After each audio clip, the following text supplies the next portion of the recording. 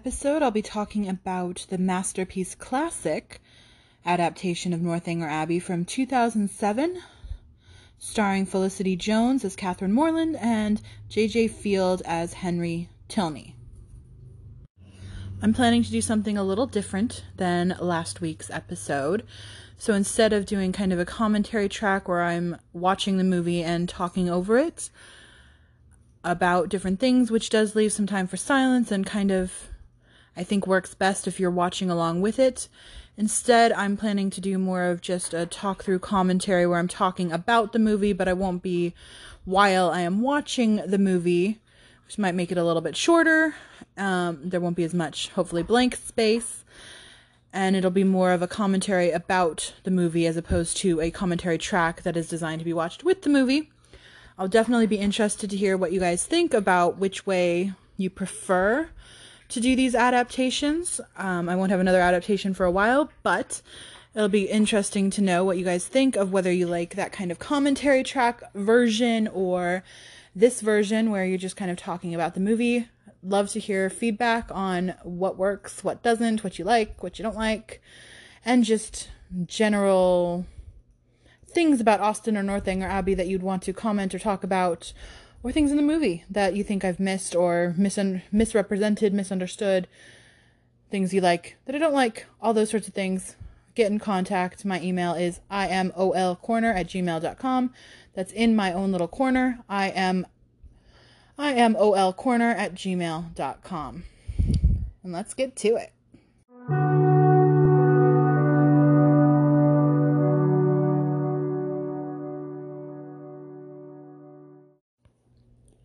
So to start the movie, the first thing I want to talk about is the opening credits. They have the names flashing in kind of this cursive writing. And the music behind kind of reminds me of Haunted Mansion from Disneyland. It's kind of spooky orchestral music I'm actually really enjoying. In comparison to the 1986 adaptation, so far, even though this is just the first song, the first opening credits, the music I'm liking so much more than the weird, smooth jazz thing that they had going on in the 1986 version, which I found very disjointed, was not a fan. But this music, I think, actually works. It's kind of spooky. It's orchestral, maybe almost Addams Family orchestral, or, like I said, Haunted Mansion. There's a spooky quality to it, which I think when you're talking about Northanger Abbey and trying to spoof a gothic sort of feel, works. So I'm only into those initial credits right now, but I'm already here for it, and I like that piece. I really enjoy this opening. So we've got the narrator just kind of talking over clips of Catherine's young life, and it's text taken directly from the novel about how no one who had ever seen Catherine Morland in her infancy would have supposed her born to be a heroine.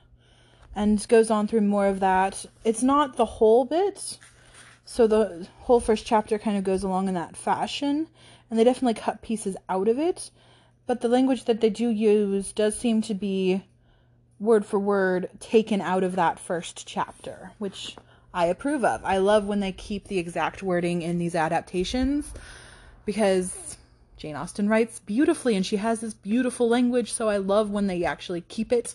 So I really enjoy that they kept that kind of introduction from the book and is read kind of over top as a narration directly for this opening of the movie. And it's over the pictures of starting with the baby getting baptized, baby Catherine being baptized, and then walking home with her three older brothers. Well, the baby, she's being held as a baby with three brothers walking behind. So it gives you that information that she's the fourth child with three brothers already, without actually flat out saying it. You're just visually seeing the family. And then they walk behind a tree, and you see that years have passed, because now they're still walking home with mom holding a baby, but now there's 8 kids instead of just the 4. So time is passing, she's getting older, And they have the whole part about her liking to play cricket and liking to play, I guess they're calling them kind of boys' games and being boisterous and whatnot. And watching her play with her siblings. And then watching her turn into a teenager who wants to go read novels, but she's still playing cricket and playing kind of roughly with her siblings. Which I think flows beautifully with that first chapter of the book. So I'm a huge fan and very open to this opening. I really like how they've done this version of the opening, in that I feel like it's very true to the feel I got from that first chapter of reading the book and the explanation of the family. It's obviously briefer. It does not go into all the detail of it, but I think it's very faithful to the feel, and I love that they actually are using exact language, including at the end of it, the parents saying that, oh, she really looks rather pretty today, or almost pretty today, or however the language is, but it's a really faithful way to open it, and I hope they stay this faithful to the book. I really like that they're kind of paying homage to the actual language of Austen, and I think it's a very beautiful opening so far, and so we shall continue. And then it goes directly into her reading this Gothic novel, and you hear her reading the text of the novel, and you see a dream sequence where she is the main character being dragged about in the novel. Now, they did do dream sequences in the last version, and the last adaptation I talked about last week from 1986. In my opinion, so far, this first dream sequence is a little more successful than those, in just that it's actually following along with her reading from a book. So it's her imagining herself as the heroine of this specific book, as opposed to kind of dream sequences that don't seem to have any connection to anything else, which is how I felt they were in the 1986 version. I didn't feel the connection. This one felt like it was a connection to a specific book that she's reading and she's daydreaming about in this current moment. So we'll have to see if this is a continued theme, that they continue to do these dream sequences, and if I have the same reaction to it. But so far, this first dream sequence I have a better reaction to than the dream sequences of the 86 version. And I'm going to keep comparing the two because these are the only two I've got. So I'm comparing the two adaptations and to the book. And then she gets called away by a couple of her siblings to come meet Mr. and Mrs. Allen. And we get a very brief scene to meet Mr. and Mrs. Allen and get the invitation to go to Bath, which is very good. And they keep in the line, the narrator comes back to say that, if adventurers do not meet a young woman in her own home, in her own home village, she must seek them abroad. Which I, again, love when they keep those sorts of lines, and I am enjoying that there's a narrator in this to actually talk about these and have these lines, because these lines in the book are often from a narrator. There's not a specific person saying them, and I think it works here to have like a narrator talk over, which is not something they did in the 86 version. So when they did keep those lines, like they had that line about seeking adventure, but they gave it to Mrs. Allen instead of the narrator. And I think it worked fine to have Mrs. Allen say it in the 86 version, but I also enjoyed this version where they have a narration kind of over top using that line. So so far I think that this narration is working well. It's good.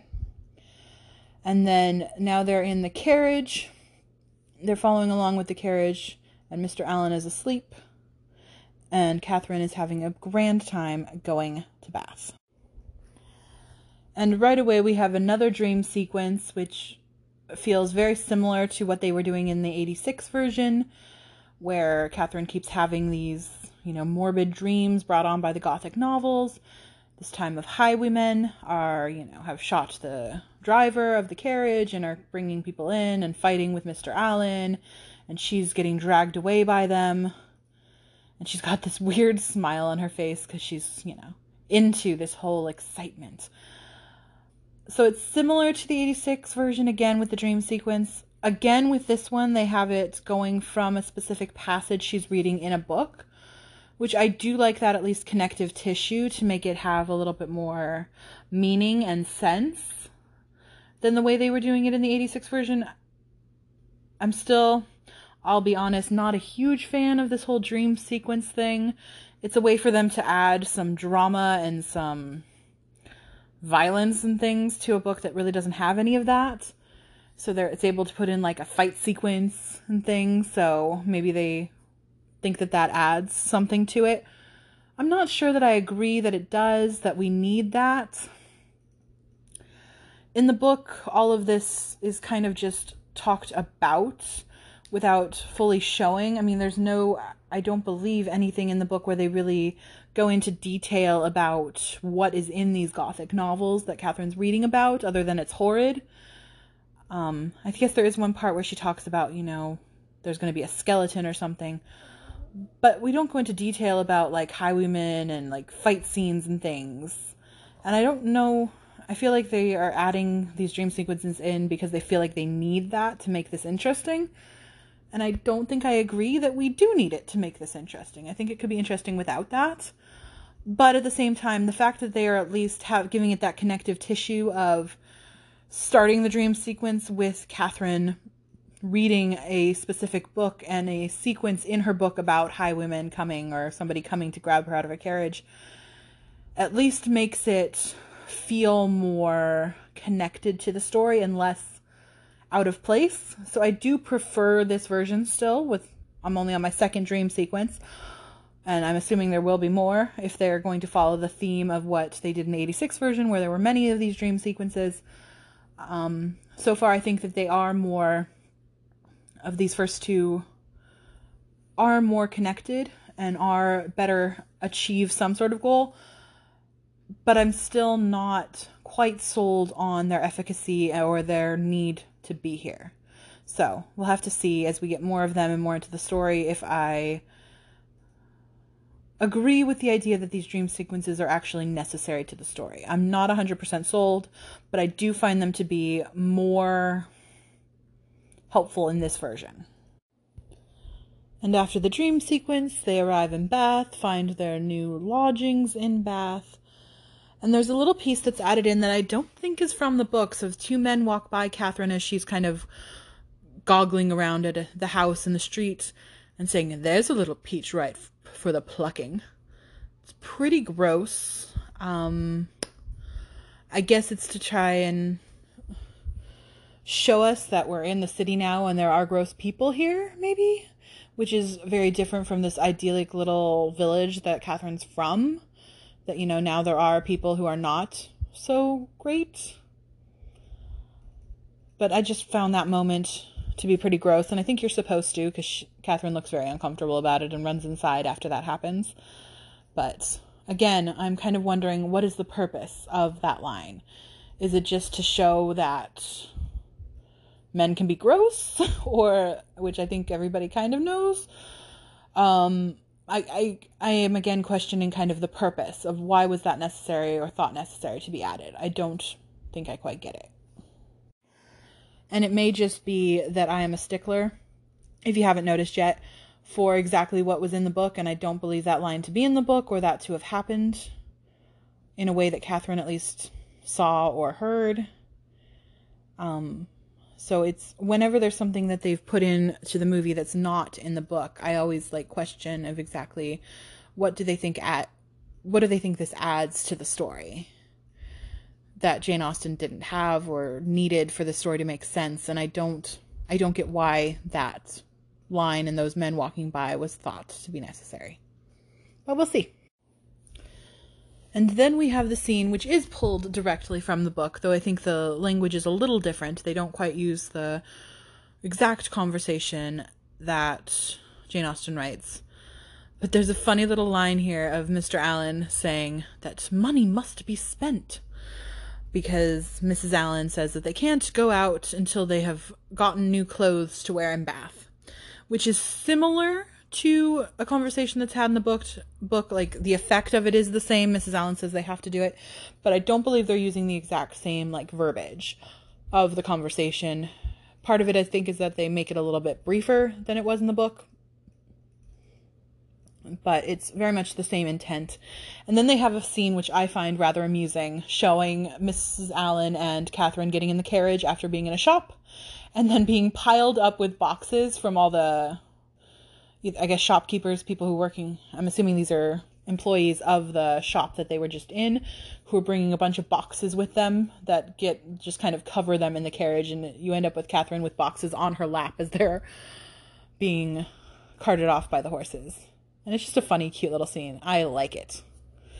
And see, this is something that we don't actually see in the book. We just have the conversation saying they're going to go get clothes, but Jane Austen doesn't describe it. And I think in a book, that makes perfect sense not to describe it. We don't need a description of them wandering around shops. But it's something that now we've got this extra scene of them getting all these boxes into the carriage, where I do feel like this adds something. It adds something to like the world feel and picturesqueness of the movie. So this is something that is a little extra and different that wasn't necessarily in the book, though was implied that it's going to happen in the book, that I do think actually adds something to the movie. I don't know if that's a little fickle or hypocritical of me, of just I like this scene better, but I do really I find this scene to be funny, where they're stacking all the boxes onto their laps in the carriage. And we move directly on into the scene where they're getting ready for their first ball in Bath, which is, again, directly out of the book. This scene happens. The language is slightly different, but we have Mr. Allen saying that Catherine looks just as she ought, which in the book is left to Mrs. Allen and her maid to say. And I think one of the things I will say overall so far is Mr. Allen seems a little bit more friendly and talkative so far. They're giving him more lines than I think he had in the book. In the book, I think he's more quiet and grumpy, whereas here he seems more affable and talkative, and he's kind of joking with his wife, especially in this scene, in a way that I at least don't really remember him doing in the book. But I think that also makes sense in that, especially in these early scenes, I don't think we get a lot of the conversation. We get more of a narration that a conversation happened with specific lines pulled out. Whereas now in the movie, you actually are watching the characters do these things, so it's a little different. And so we get to see a little bit more of Mr. Allen having a character. And I will admit it to being a little different than the way I was interpreting his character to be. But I don't think it's completely out of line of what the text could imply. It's just not what was in my head. And like in this case, we have Mr. Allen teasing them about being late, saying like, I have high hopes of us getting to the rooms by midnight. Whereas in the book, it just has the narrator saying that they were there so late that the rooms were already crowded. And so I think that that's something that makes sense to put it into a line that a character actually says, to give us that context that they are late without the narrator having to come in and saying, they're late this evening, which doesn't make as much sense in this movie adaptation as it does in a book to have the narrator coming in and out quite that often. So I think it works here. Then Mrs. Allen and Catherine are going into the ball, and in the book it makes it very clear that they're pushing through bodies and it's super crowded. And that is something that I think I complained about last week in the 1986 version, that it just didn't feel as crowded as the book has made it seem. But as they're pushing their way into the ballroom here, I think the 2007 version has done a much better job of giving me that crowded feel of them like pushing their way through the crowd. I am enjoying this version of the crowd better. Though they do have another weird place where this creepy guy says, "Pardon me, miss," in a way that I think is supposed to be kind of smarmy, as he's like rubbing up against Catherine because it's so crowded, which makes me uncomfortable, but does make sense in the scene. And I do think that they do a very good job of showing this crowdedness that Austen makes so clear in the book. And that's even to the point of not really being able to see the dancers. They have a shot where you're watching the dancers over, like, it's a man in a red coat, so I'm assuming a soldier's shoulder. And it really conveys that, like, perspective of not really being able to see and how crowded the room is. So I think they did a good job with that. And they run over to the tea room, and again, They do a good job of showing that Catherine is very uncomfortable and Mrs. Allen doesn't seem to notice. Although she says all the right things, her actions are not showing her to be as uncomfortable in the situation as Catherine is. As they get into the tea room and are sitting down at a table with people they do not know and getting like weird looks from those people for having sat with them, Catherine is very clearly uncomfortable and Mrs. Allen is very clearly not really getting it, which I think is pretty true to the feel of what this scene was like in the book. And I always want to be true to the feel of the book. One thing I notice that I'm not sure you would notice if you were watching this for the first time, and I will point out here that I have watched this movie through one time before, and I'm now watching again, but you see Miss Thorpe and her brother Mr. Thorpe at the ball here, and we haven't met them yet. So this is definitely earlier than they were introduced in the book, and they haven't been introduced yet. You're just seeing them in the background. But I do think you're supposed to notice them. They're noticeably in the background, even though you don't know who they are yet, which doesn't really fit in with the timeline from the book, in that Mr. Thorpe shouldn't be in town yet, for sure. And Isabella, I don't think, probably wouldn't be at the balls yet. She's either not in town yet on this day. I think from my timeline, I don't think she's in town yet either. But even if she were, it would be like her first night in town, maybe.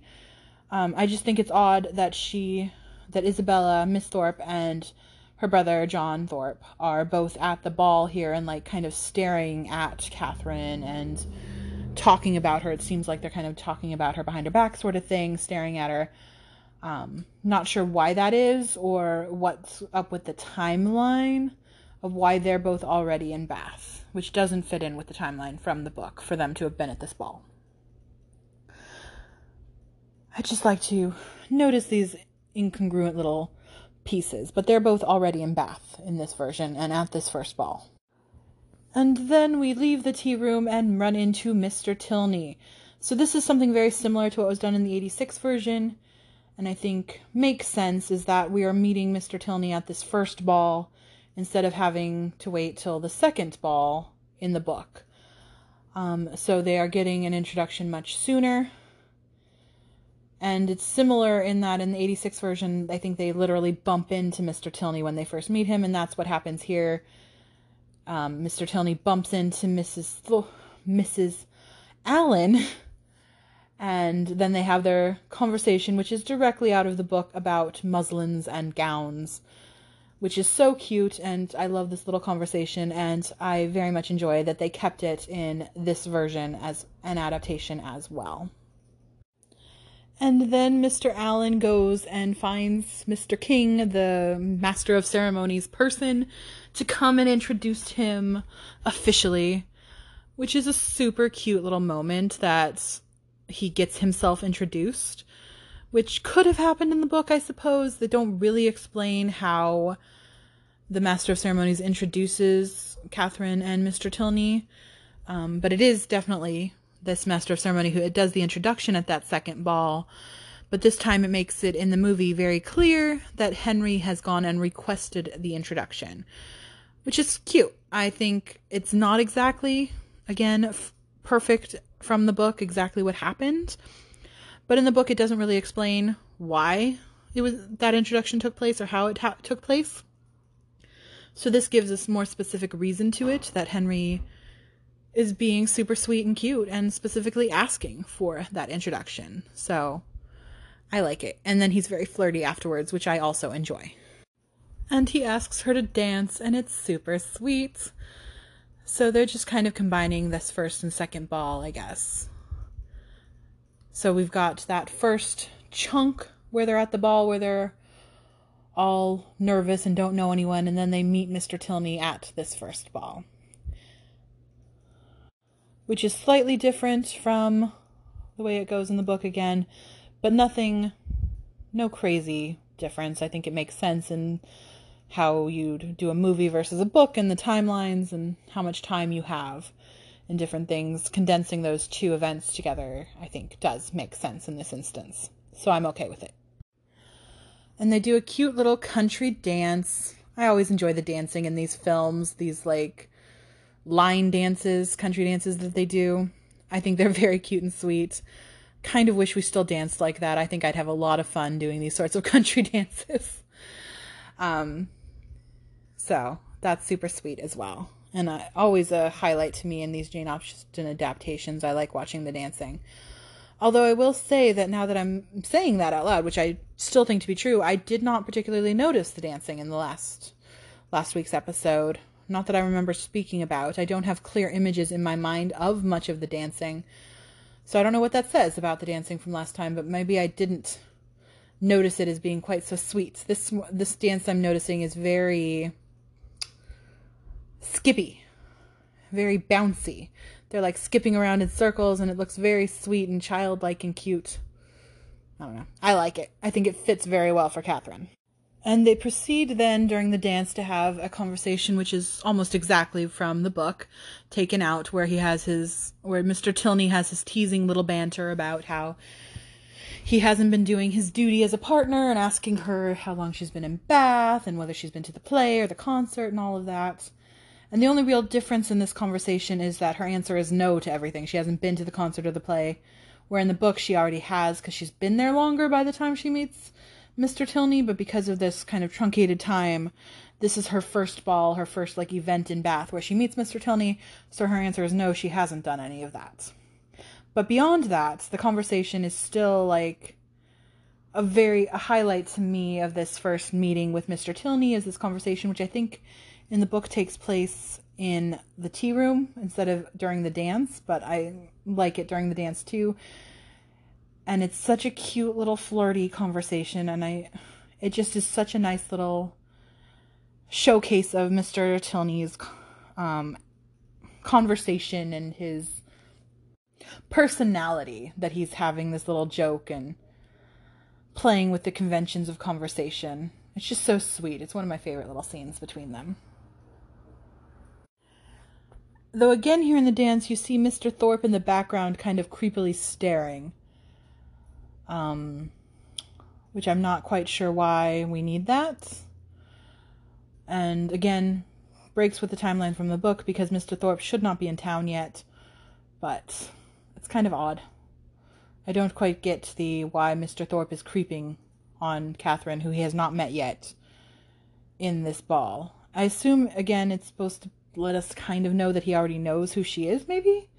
Because we do know that he is friends with her brother from the book, though we haven't met him yet.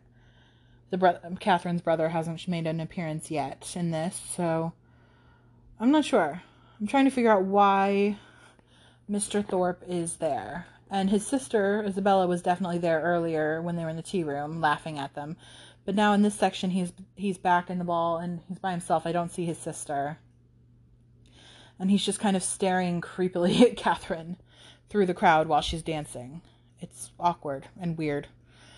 And a little off-putting, especially to come directly after such a cute little sweet scene with Catherine and Henry Tilney.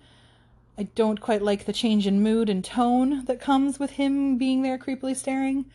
So I'm not sure why he's there, or what we're supposed to take from the fact that he's there, or why he's added to this scene.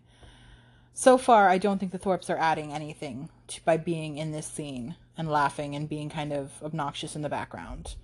So I don't quite get why they've been added when they were not in either of the first two balls in the book that we have combined into this one event. So we shall see if I'm proved wrong in a little bit, if it makes more sense, but I don't yet get why they are here or why he is creeping on Catherine.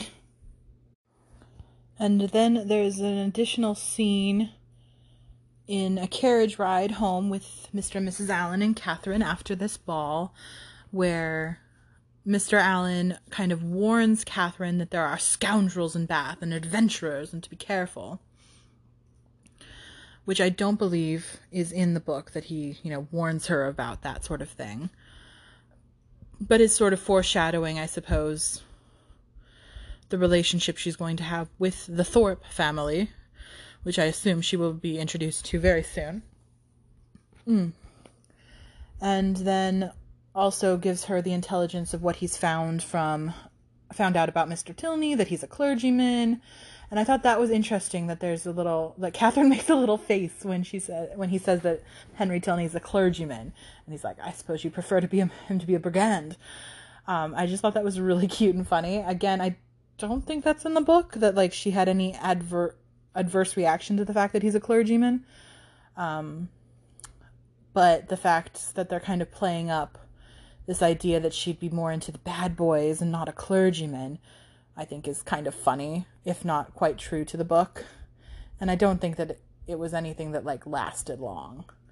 But it was a funny little moment that they had, that she kind of was like, oh, he's a clergyman? Okay, fine. And I also liked that she had this little line about not being that interested in Henry because he's quite grown up and he couldn't have thought of me like that. And, same thing when he says that Thorpe, who's creeping on her in the ball, when Henry Tilney tells her that Mr. Thorpe just likes what he sees, or thinks that, so implying that he's looking at her because he thinks she's pretty, and she's all surprised and can't understand that. So it's just a slightly different way than they do it in the book, but I do think that it helps to give that same feeling of pointing out the way I feel like the first few chapters in the book, like, are neon signs at you that this is a naive young girl who doesn't get what's going on here.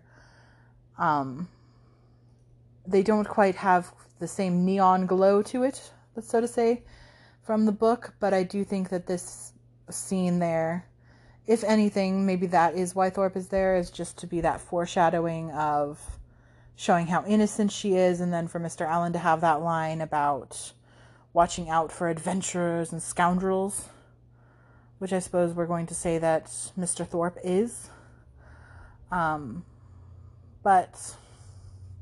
I don't know. I'm still not sold on why Mr. Thorpe was at the ball. I don't think that she needed to have seen him yet. I don't think that he added much to it.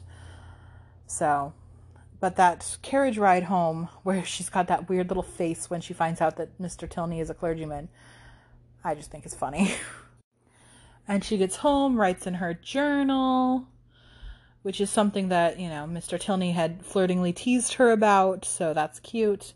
Before she goes to bed and has this dream sequence where Mr. Thorpe and Mr. Tilney are having some sort of sword fight over her, and it's clear that Mr. Tilney is the one protecting her, and Mr. Thorpe is coming to try and, steal her.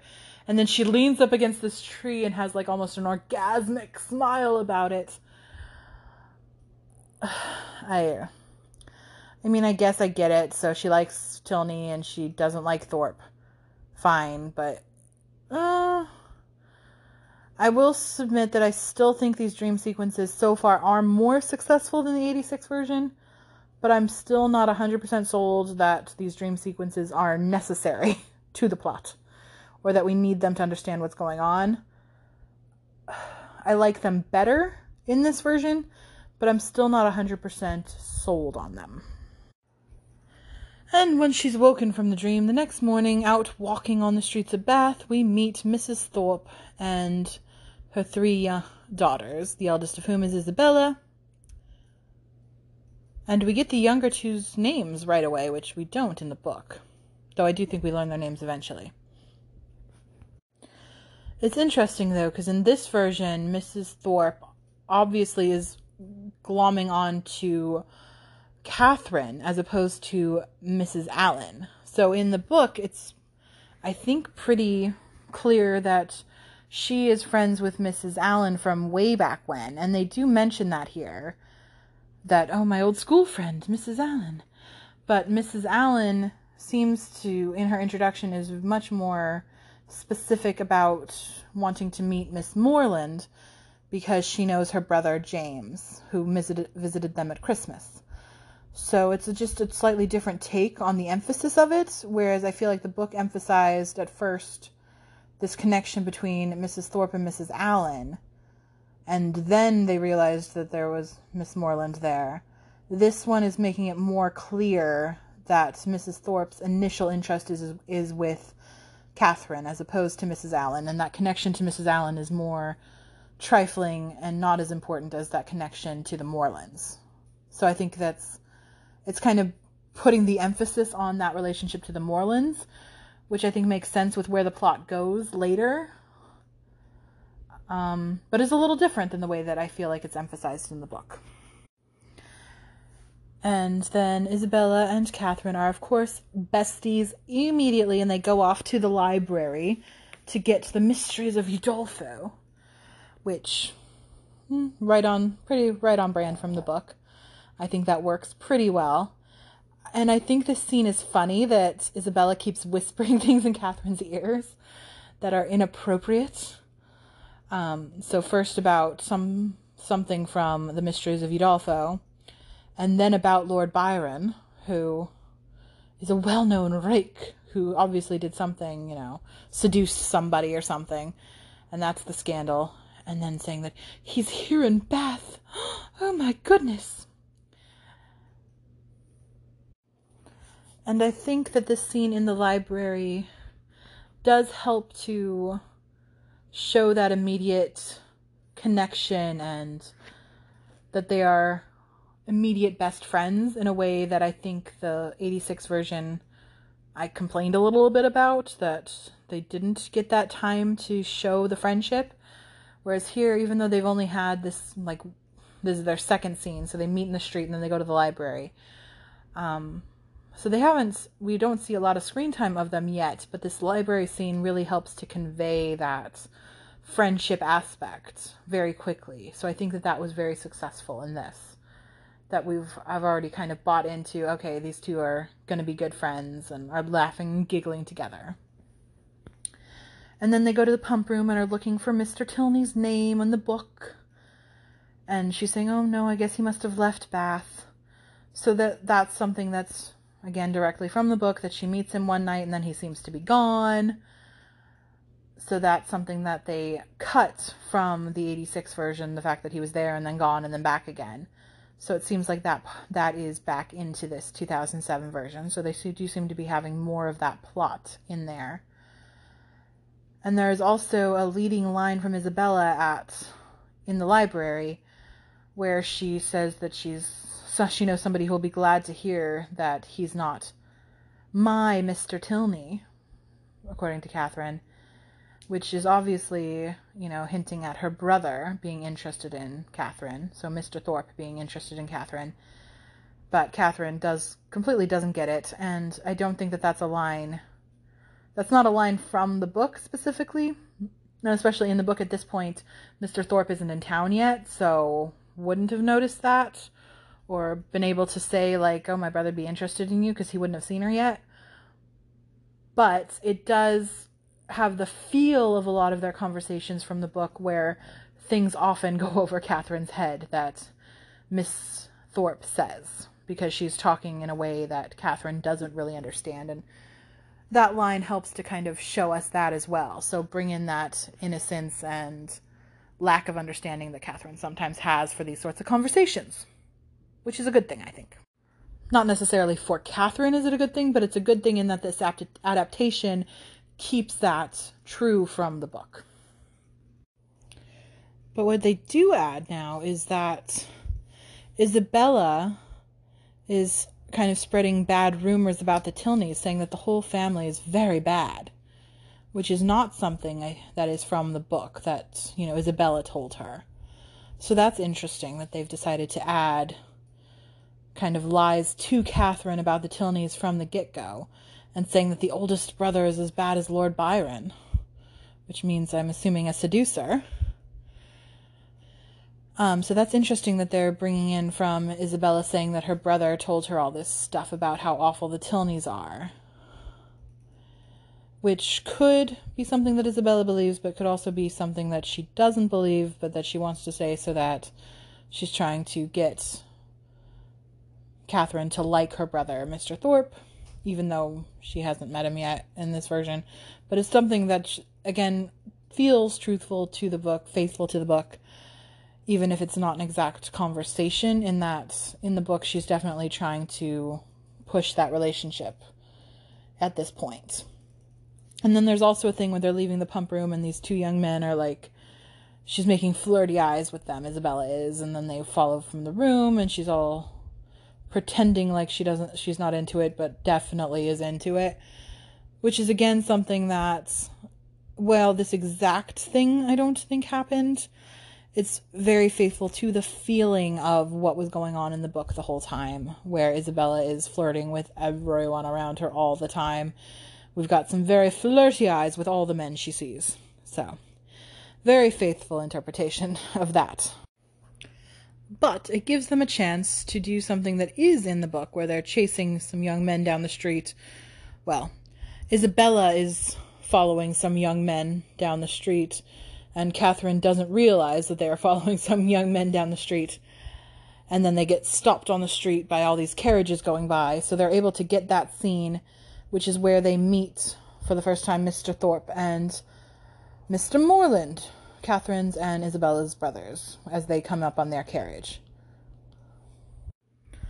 And we get that scene here where both brothers show up in their little carriage and come over to say hi. And this doesn't quite make sense to me, because it sounds like James has just arrived in Bath with Mr. Thorpe, but we saw Mr. Thorpe at the ball a couple days ago, so he was already in town. So I don't know if he for some reason went back to Oxford, picked James up, and brought him back to Bath. I'm a little confused by this particular moment where they're showing up in their carriage in Bath, because they make it seem like James has just arrived in town. But Mr. Thorpe, we know, has been in town for a while now. So I'm a little confused on why they showed up on this carriage together, unless maybe... Yeah, I don't get why they just showed up on this carriage together. That part I'm a little confused about. Because in the book, they show up in the carriage together because they both are just arriving in town right then. But in this moment, we know that James is just arriving, but Mr. Thorpe is not. So I don't quite get it. But it does allow us to have that same carriage scene, which is directly out of the book. And we get to see Mr. Thorpe say "damn it" a couple times, which is out of the book as well, and showing kind of his crassness. And we get to see him asking to take her on a drive, which she does seem to want to do, though she's not sure that's quite proper, and ask her to dance, which we see Mr. Thorpe do in the book, both of these things. So, other than the fact that I'm not sure why James and Mr. Thorpe are showing up together in a carriage, if Mr. Thorpe has already been in town, the scene is pretty accurate to the book. And then, of course, we go straight into the next ball, where Catherine and Mr. Thorpe are dancing. So this definitely happens in the book, although we are skipping the part where Mr. Thorpe is a jerk about it and makes her sit waiting for 10 minutes. So we're skipping that jerkiness of behavior and going straight to the dance. And we also see that Isabella and James are dancing, which definitely is what happened in the book as well. And then we have the conversation that is a conversation that Mr. Thorpe and Catherine have, but I believe they have it in the carriage ride in the book. So they've moved that conversation about Udolpho to the ballroom instead. It is a very shortened version of the conversation, but we do get the little hypocritical statement of John Thorpe that he never reads novels, though he did just read The Monk, which is a novel, just a very crass one. But it all is happening at the ball in this dance instead of in the carriage ride, which has not happened yet. Though I believe in the book they have the carriage ride first and then their first dance at the ball, so I'm not sure when that carriage ride is happening, or if maybe they've cut that first carriage ride, but we shall see. And then at the same ball in Bath, we see Mr. Tilney again, this time with his sister, which is correct from the book, although she meets Mr. Tilney again before her dance with Mr. Thorpe, because Mr. Thorpe is off being a jerk and not dancing with her. So we've skipped that part, and we're just meeting them after that first dance. And we're also getting that line from Mr. Thorpe where he says, "We're going to jig it again." And instead of her saying, "No, I don't want to dance," and going away, she just doesn't answer him, or doesn't seem to hear him, because she's so transfixed on seeing Mr. Tilney come in. And here's something I do not like that they did, is that she sees him walking up with his sister on his arm, who she hasn't been introduced to yet, And she very clearly is shocked and a little upset to see him with this woman on his arm who he's so close to, and he's like whispering in her ear. So it's very clear that they know each other well. And then he introduces her as his sister, and she like visibly relaxes and like, oh, good. Your sister. Oh, good. It's not your wife or something. Which in the book, Jane Austen is very clear about the fact that Catherine immediately assumes that the woman on his arm is his sister when he walks up. So for her to have this weird reaction where she's like, oh, good, I'm so relieved it's your sister, doesn't make sense with that assumption. So they're having Catherine jump to the assumption that Jane Austen very clearly tells us that she does not have in the book. And I don't get why it's important to change that. So I think I've already said, if we're going to change something, I want it to make sense and be a reason why it's important to have changed it. And I don't get why we need to change that from the book to have her be all concerned and then relieved to find out it's his sister. When in the book, she very obviously and quickly understands that it's his sister on his arm. So I'm not quite happy with that little change, though it's minor, but I am doing a podcast about this, so I'm going to nitpick. If you don't like nitpicking, you probably have stopped listening to this quite some time ago. And she goes off and has her conversation with Miss Tilney after the dance there. So they're talking, and all of that is something that does happen in the book, though in the book it happens, I believe, when she meets Miss Tilney again in the pump room later. So we are just, again, kind of condensing where these conversations are happening. But this is where she finds out that... So maybe that conversation happened before the ball then? When is the conversation? Yes, I believe so. This conversation happens after the ball, like a couple days later when they meet in the pump room. But this conversation does happen. It's just in the pump room where Catherine talks about how Henry dances so well and is very amusing. And it's very clear to Miss Tilney that Catherine's got a crush on Mr. Tilney. And they're also compressing us here with a little bit where she's finding out about General Tilney, because she looks across the room and asks who Mr. Tilney's talking to, and it's his father, General Tilney, which she doesn't actually find out who General Tilney is, I think, until she dances with Henry, which would be at the next ball, not this ball, but the one after. So in the timeline of the book, she sees them briefly at this ball. She goes to do some stuff with the Thorpes. She meets Miss Tilney at the pump room, and then they have another ball where she meets Henry and dances with Henry. And that's where she sees the general talk to Henry in the dance. So this is kind of moving the timeline around a little bit, but all these aspects do happen in the book. And after her conversation with Miss Tilney, Isabella comes up and drags her away to hear something. And you get this sweet little moment here where Henry Tilney shows up with 3, they look like little ice creams, I don't know, desserts of some kind. And he gives a little look at his sister, like, what are you going to do? He's got 3 of them, and now there's only 2 people here to eat them, because he got one for Catherine, and she walked away. And it's so little, it's very sweet.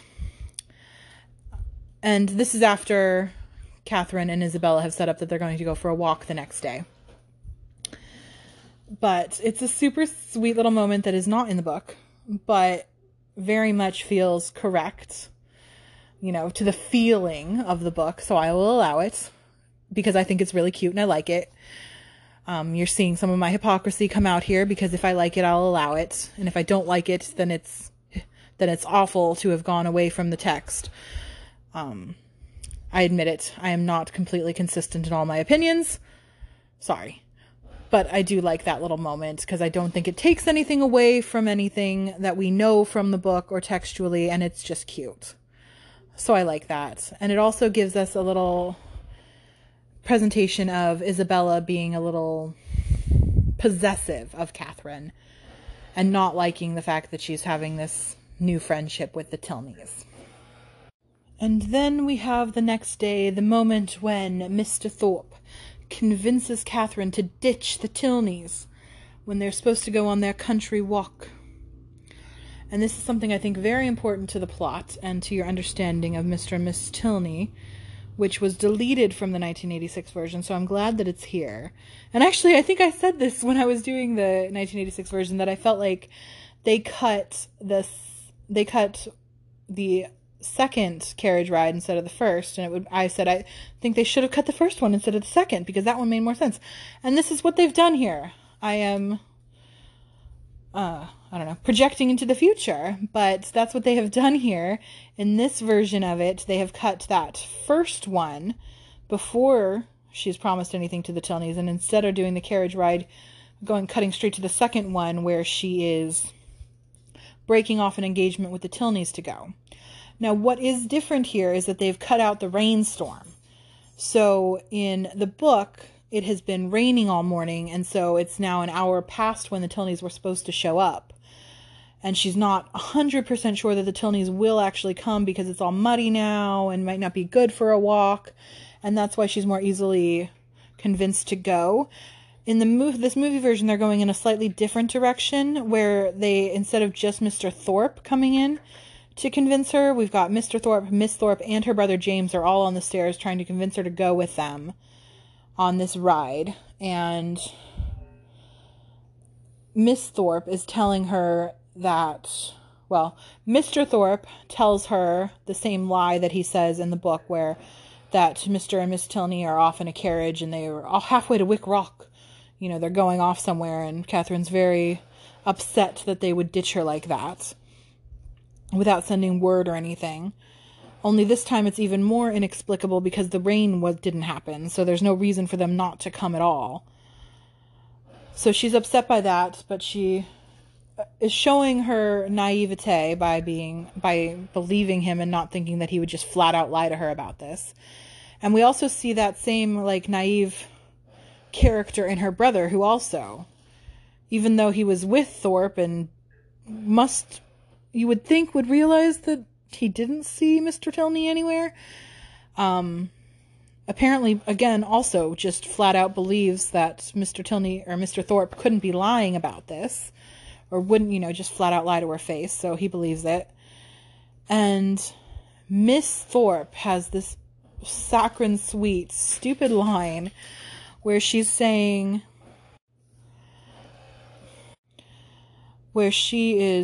that, people lie, because Mr. Thorpe has just explained that he saw the Tilneys leaving in their carriage, and Catherine is very confused and can't understand why they would, do this. And it's Miss Thorpe who tells her that, in this strange world, people lie, but we're your true friends. We keep our promises.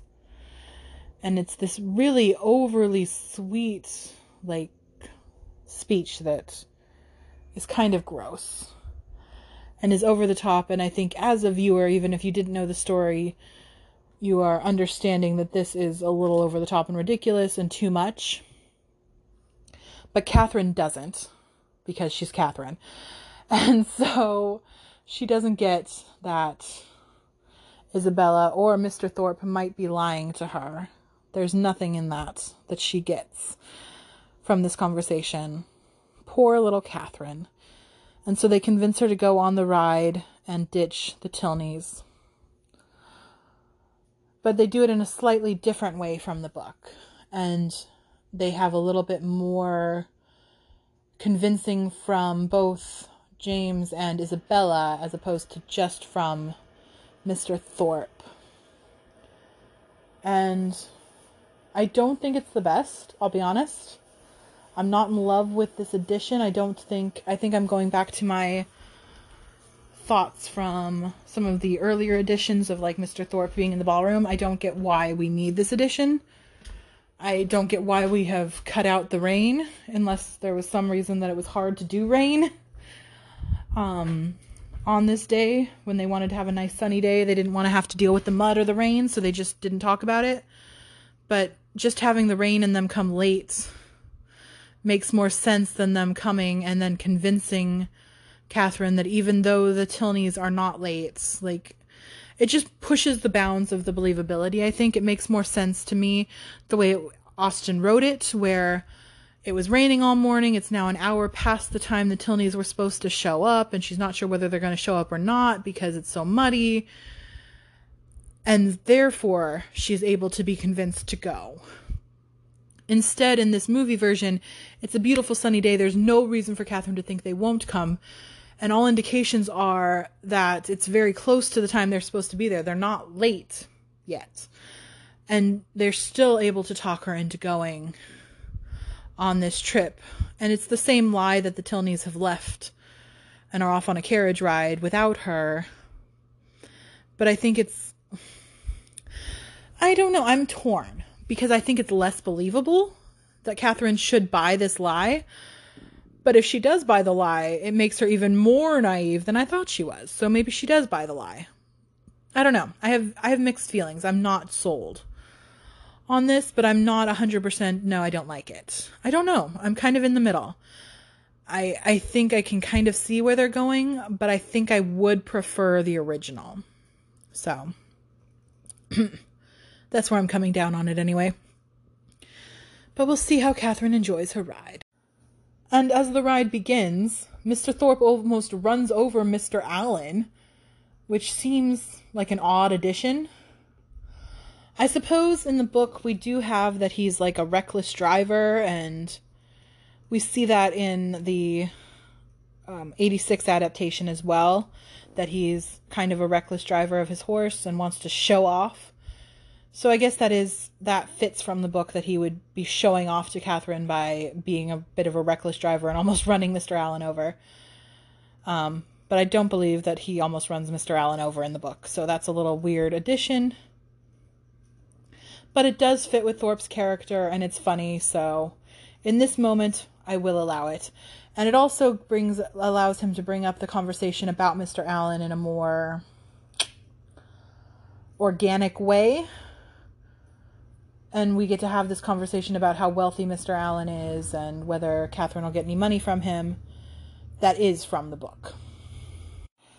And then we have the stomach-dropping scene from the book that I think is so important, that I was so upset that they left out of the 86 version, is we've got the scene where they drive by the Tilneys in the carriage, and she says, "Stop now, that's where they are."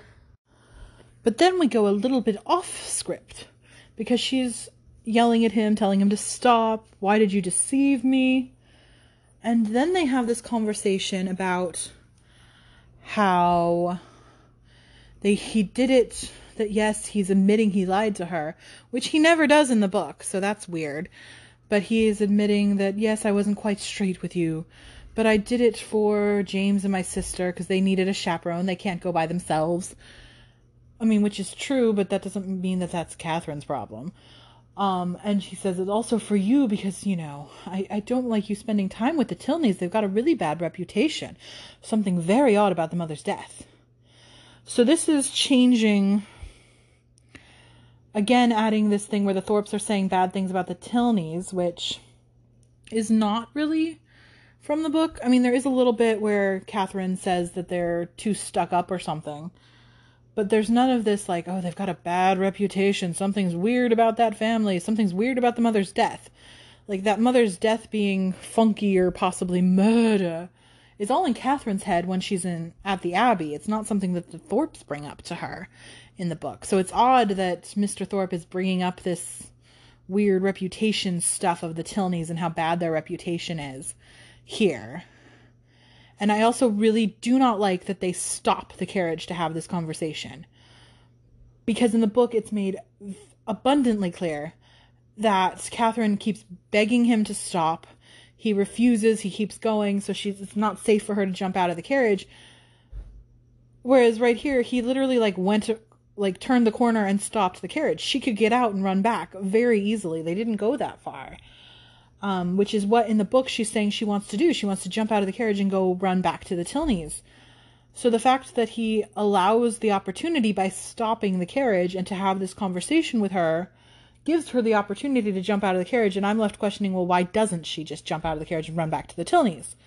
Which is what she's in the book, what she says she wants to do. And the reason she can't is because he doesn't stop the carriage.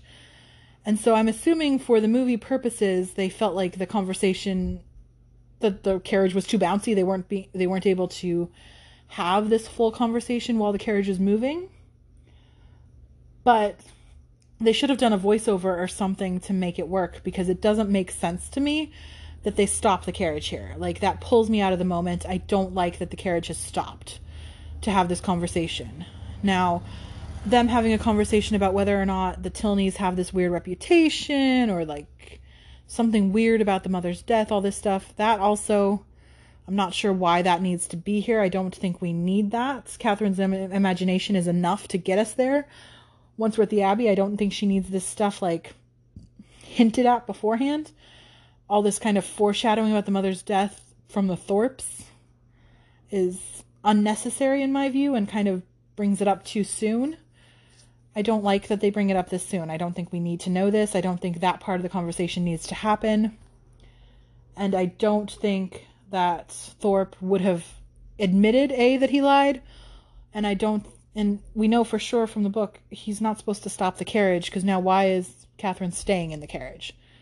So this scene so far is one of the worst for me, like the least making sense with the story from the book. I don't get what's happening here.